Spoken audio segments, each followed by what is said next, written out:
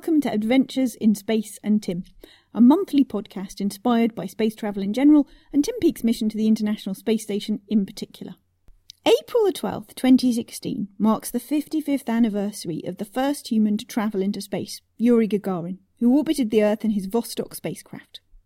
Hundreds of people have followed him out into the cosmos over the last half a century, and at the end of 2015, the spacefaring world celebrated 15 years of a constant human presence aboard the International Space Station.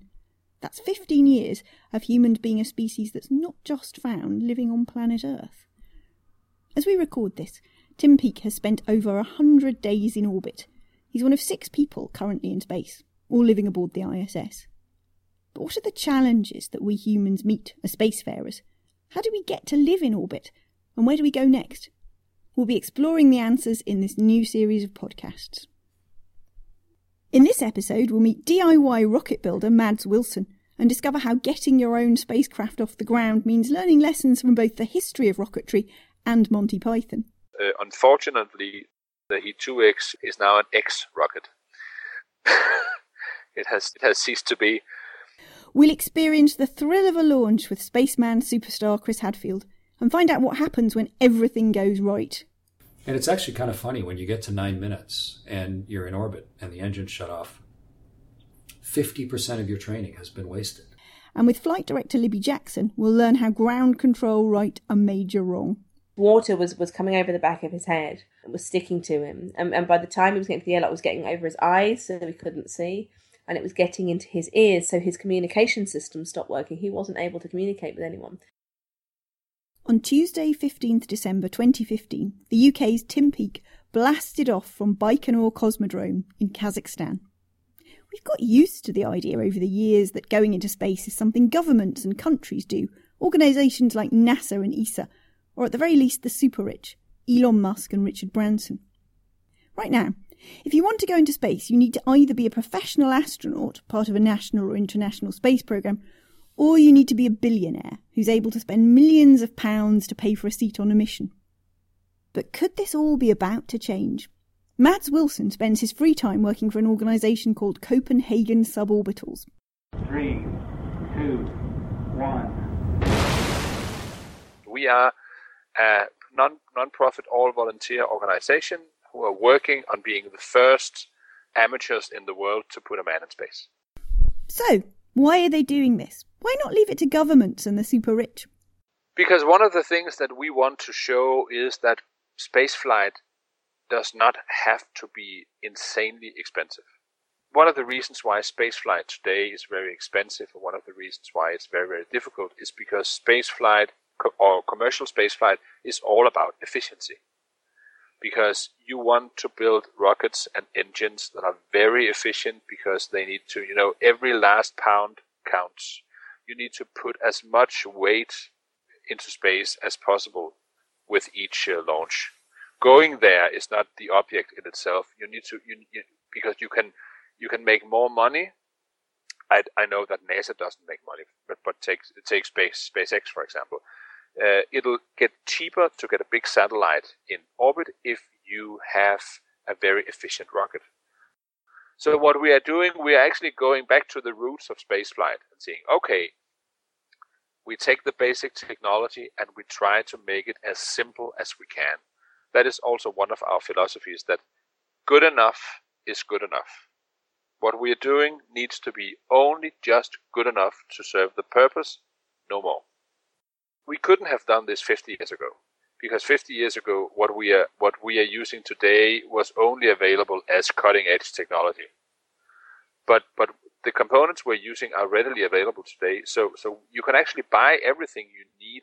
It doesn't have to be space-rated or developed for spaceflight for us to use it to build a rocket. I know that some of our critics have said, but well, hey, these guys are just doing the stuff that we did 50 years ago. Which is true, but the difference is that back then it was NASA who had a huge government budget who built all this. Today we are a group of people with a yearly budget of maybe 10 or 20,000 pounds, and we are doing something similar. The organisation now has about 55 members working in their spare time to send someone into space. But why are they so confident this is possible? Well, basically, it's not that difficult, really. The principles of building a rocket is actually fairly simple. That being said, in practice, it is extremely hard to do. But we kind of just have always had this idea, like, how hard can this actually be? So you just start from the beginning. What we have figured out, though, is that, and this might sound surprising, but the most difficult part about building a rocket is actually not the rocket itself. It is all the things you need to do around the rocket. For example, you need to construct, design, and devise some sort of launch complex where you can actually launch your rocket. And that is actually a task in itself that is bigger than building the rocket. The Copenhagen suborbital group launched their test rockets at sea. Well, basically we do that because launching a rocket from land is extremely difficult.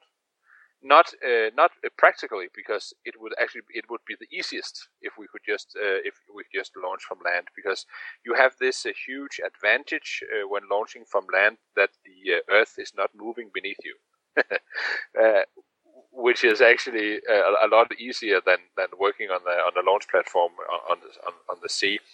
But there are very few places in the world where you can actually launch a rocket, and that is both due to the fact that we have all the civilian air traffic.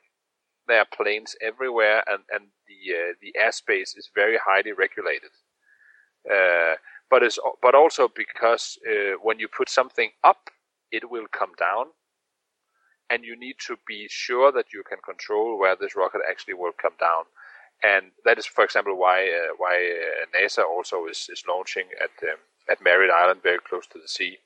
Because if they have some accident, some rocket that goes wrong or explodes, or they have to self-destruct, then they are over water, and you don't do as much damage when you're over water as you do when you're over land.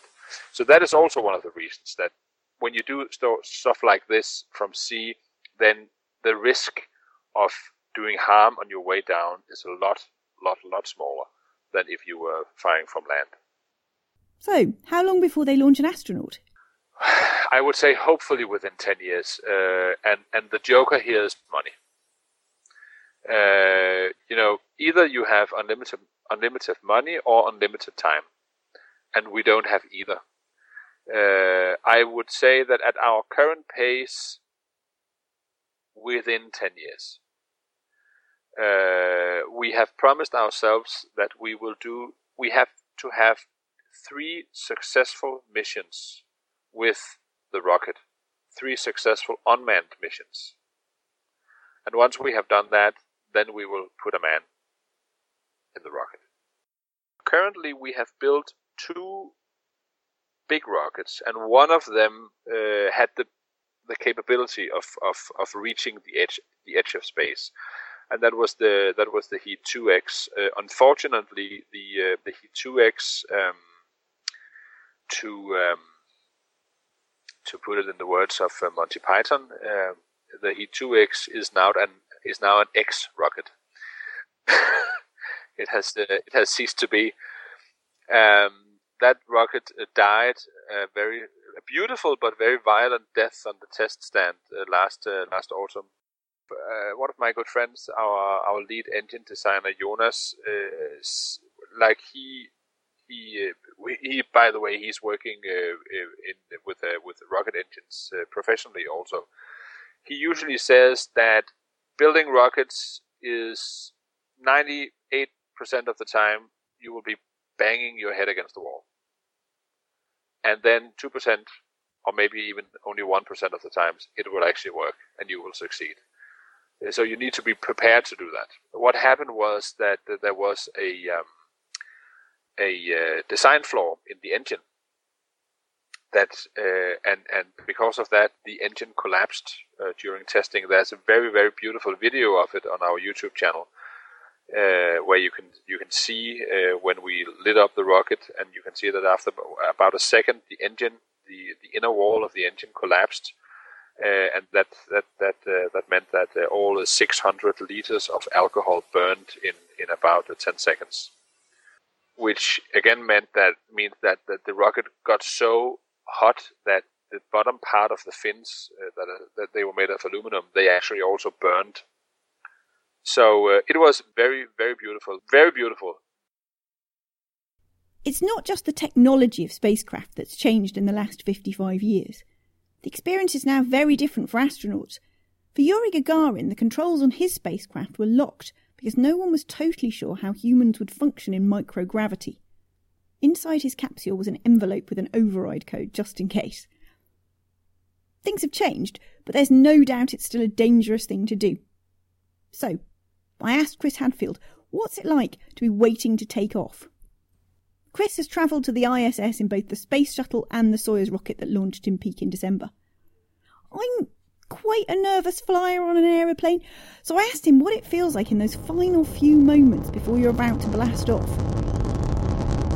I think maybe the key thing is that we don't ride rockets or ride spaceships, we fly them. And there's an entirely different feel, even if you're on British Airways, to being the captain up front who's pushing the throttles forward on takeoff, to being someone in the back peering out the window. There's a whole different feeling of competence and of authority and of decision-making and of controllability of fate. And so we're very much more in the captain's role on a spaceship than we are in a passenger role. And so therefore, the vast majority of what's in your mind is your responsibilities and the things that are liable to go wrong and what they're going to look like and how you're going to react. That's what you're thinking about. And if you're worried about the danger of it, it's way too late to be thinking about that. You have to have come to terms with the danger years and years before. Otherwise, how could you have deluded yourself to get to that point? If that's in your mind, then it's just going to be a useless distraction. It's like, yeah, this is a dangerous thing. But for the last 15 years, I've been getting ready for this thing. So now's not the time to be worried about it. I needed to have settled my worry long time in the past. So I was, my only real worry was they wouldn't let us go. That day. The weather would be bad. So as a result, it's what is uppermost in your mind, absolutely, is focus on the vehicle health and your role in keeping the vehicle healthy and all of the immediate things you have to be able to recognize and respond to as each of them might potentially fail. Thousands of things.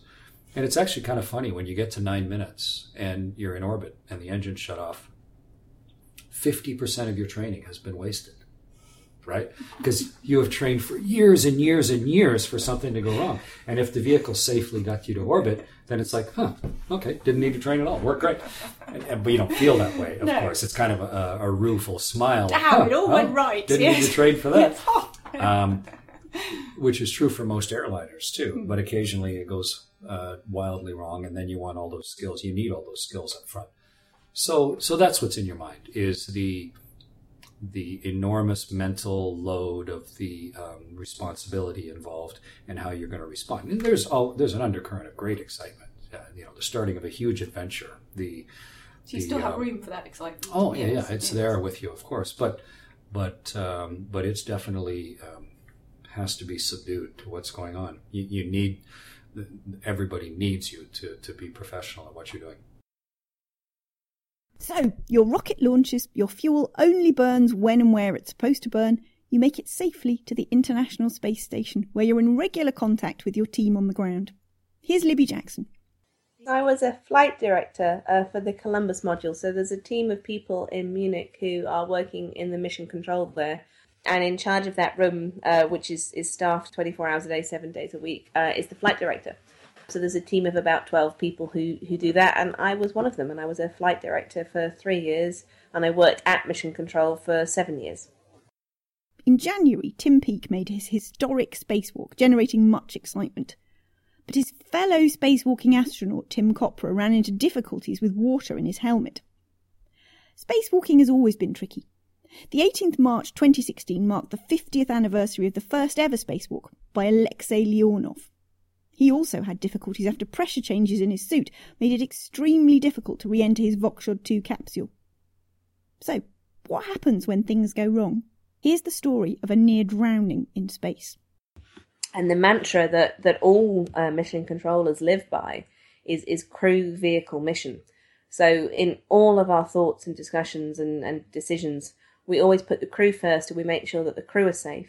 And only then do we consider the impacts to the vehicle, to the space station. And once that is in a good position and safe, then we look at the mission. So day to day, we know that the crew are safe and the vehicle are safe, and we're keeping track of the mission. But that hierarchy is something that we're always working with. But I've seen, through 7 years in mission control and beyond, have seen all sorts of things happen. One of the most recent ones that people I think are very aware of is that Luca Parmitano, who is the Italian astronaut, was doing a spacewalk and nearly drowned in space, which was not something really that you'd have necessarily thought would happen. Drowning that's not an obvious pitfall that you prepare for necessarily. Could you tell us a bit more about that? Sure. Now, I actually followed this on Twitter because I was back in the UK at the time at the UK Space Conference, so it wasn't something that I was on console to see, but as a flight director, as someone who's interested in human spaceflight, I am always keeping up to date with what the crew are doing. So what happened was that there were 2 spacewalks that were planned, and this was the second one of them. And so it was Luca's second spacewalk, and he'd gone got his suit on, gone through the airlock, and had started work. A little while into the spacewalk, Luca reported feeling some moisture on the back of his head. And Chris Cassidy, who was out doing the spacewalk with him, spoke to him and mission control, and they said, "Hey, maybe you're just working hard. Is it sweat?" And he said, "No, it's not sweat. I've done a spacewalk. I know what sweating feels like." And so then they started thinking that perhaps it was the drinks bag. So crew go out, they work hard in their spacesuits for 8 hours, and they can't eat because, of course, there's no way to get your food inside your helmet. But they have drink, and so sort of a juice type drink to rehydrate them and to give them energy as the day goes on. So that was sort of what they thought happened. But then Luca was tasting and said, no, that's not that. What they didn't know at the time, but what had happened, is that his cooling system was malfunctioning. So inside your spacesuit is many layers. It's a mini spacecraft. The astronauts work pretty hard and need to be cooled. So the whole thing is insulated so that you don't feel the plus 200, minus 200 temperatures when you're in the sun and shadow. But you still need to sort of get rid of the heat from your body as you're working. And so you have a undergarment, which is like a big giant white onesie that's basically got hose pipes all stitched into it, and water flows around that. And in the backpack of the spacesuit is a unit where the warm water is cooled, and there's a sort of heat exchange unit. Almost like wearing a fridge. Oh, yes, exactly. Yes. There's a mini fridge in your back. And somewhere in that there was a point where there's water and air come close to each other, and they're not supposed to cross over, but there had been some deposits, some sort of mineral deposits had built up inside the water, and there was a valve that should have been closed that was getting stuck open, and this was causing water to go from the loop into the air system. And so it was coming up over the back of Luca's helmet and was just flooding his helmet. So now in your spacesuit, it's a closed system. And if you see it, you've got your hands in your gloves. So you can't go and wipe your face away or anything. And in a microgravity environment where you don't feel the effects of gravity, the main force on water is surface tension. So this water started sticking to Luca's head. Now, as this was happening, the water was sort of kept coming in, and there was more and more. And after Luca had said, "No, I don't know what this is not normal," mission control made absolutely the right decision to stop the EVA. So they said, "Right, Luca, you've got to go back to the airlock and get back through." And he made his way back and got through. What he didn't tell us at the time, but you find out reading his blog afterwards, which I thoroughly recommend you read it and your listeners read it. It's riveting reading. Was that this water was coming over the back of his head, it was sticking to him, and by the time he was getting to the airlock, it was getting over his eyes so that he couldn't see, and it was getting into his ears, so his communication system stopped working. He wasn't able to communicate with anyone, and the only way he made it back to the airlock, because there was water as well on the front of his visor and so on, was by feeling his way with the tether that was going back to the airlock. So we have a sort of breadcrumbs tether, something that is always, you can, for this purpose, you can find your way back to the airlock should you become disorientated. So we followed it back, and he got back to the airlock. And he got in, and they would repressurized the airlock, and he came back into the space station, and the crew got his helmet off, and he was fine. But by that end point, the water was really, getting into his ears and his eyes. He couldn't see. If it got really over his mouth and filled his helmet, he would have drowned. And so that's been a very recent case of where crews' lives have really been endangered due to things that we didn't foresee and didn't understand, and now have, made sure we understand the problems, and we've taken steps to make sure that should it happen again, the crew are in a better situation. So one of the first things they did was basically put a straw in the helmet. It's a simple solution to the best solution. Absolutely, and they stick it in the helmet, and it's there now. So should your helmet fill with water, you can find this straw and blow through it, and means that there's a sort of connection through to some air elsewhere, and you're not trying to wipe the water away from your mouth to get through things. Is this straw, I've got to ask, is this just a regular drinking straw, or is this a sort of sort of lots of people put in bids to develop this straw, it's a sort of multi-1,000-pound piece of technology, or is it just literally a drinking straw, essentially? It's not a drinking straw that you or I would buy from the supermarket. Okay. With the bendy. With the disappointing. No, it is designed to work with all the drinks bag systems, what have you. So, up in space, all the drinks come in pouches, and the straws for the pouches and so on. But it's your standard, as far as I know, it's your standard space station. But we would recognise it as a straw. That's wonderful. I ended my interview by asking Chris Hadfield, given the careful preparation down to the last absolute detail, is there still room to be surprised in space? Are there still things that take you aback? It sounds trite, maybe, but it's the truth in that you cannot be prepared for the unending beauty of the Earth. It sounds trivial, but it's the opposite. The world, every time you come around, the world has changed how it looks, because the angle between you and the Earth and the sun constantly changes due to your speed, and the weather patterns constantly change. The lighting is changing, the seasons are changing, and so you come over the same place, and every single time it's different. It's different than an airliner where it takes a long time to cross a certain territory. So you get a full look at it. On a ship, you only have 20 or 30 seconds to look at something, and then it might be a day or two until you get time and place to look at that again. And so it's the generous richness of the world. It is awe-inspiring, and it's very difficult to prepare for. And you feel like you insult it if you don't give it time.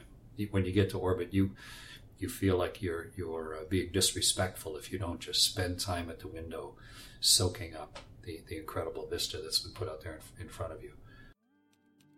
Adventures in Space and Tim is made in association with the UK Space Agency and the International Centre for Life Newcastle. The theme music is Modular Space by Martin Molin of Swedish band Wintergarten. This episode was presented, written and produced by Helen Keen and Miriam Underhill, a.k.a. A Wolf Tea production.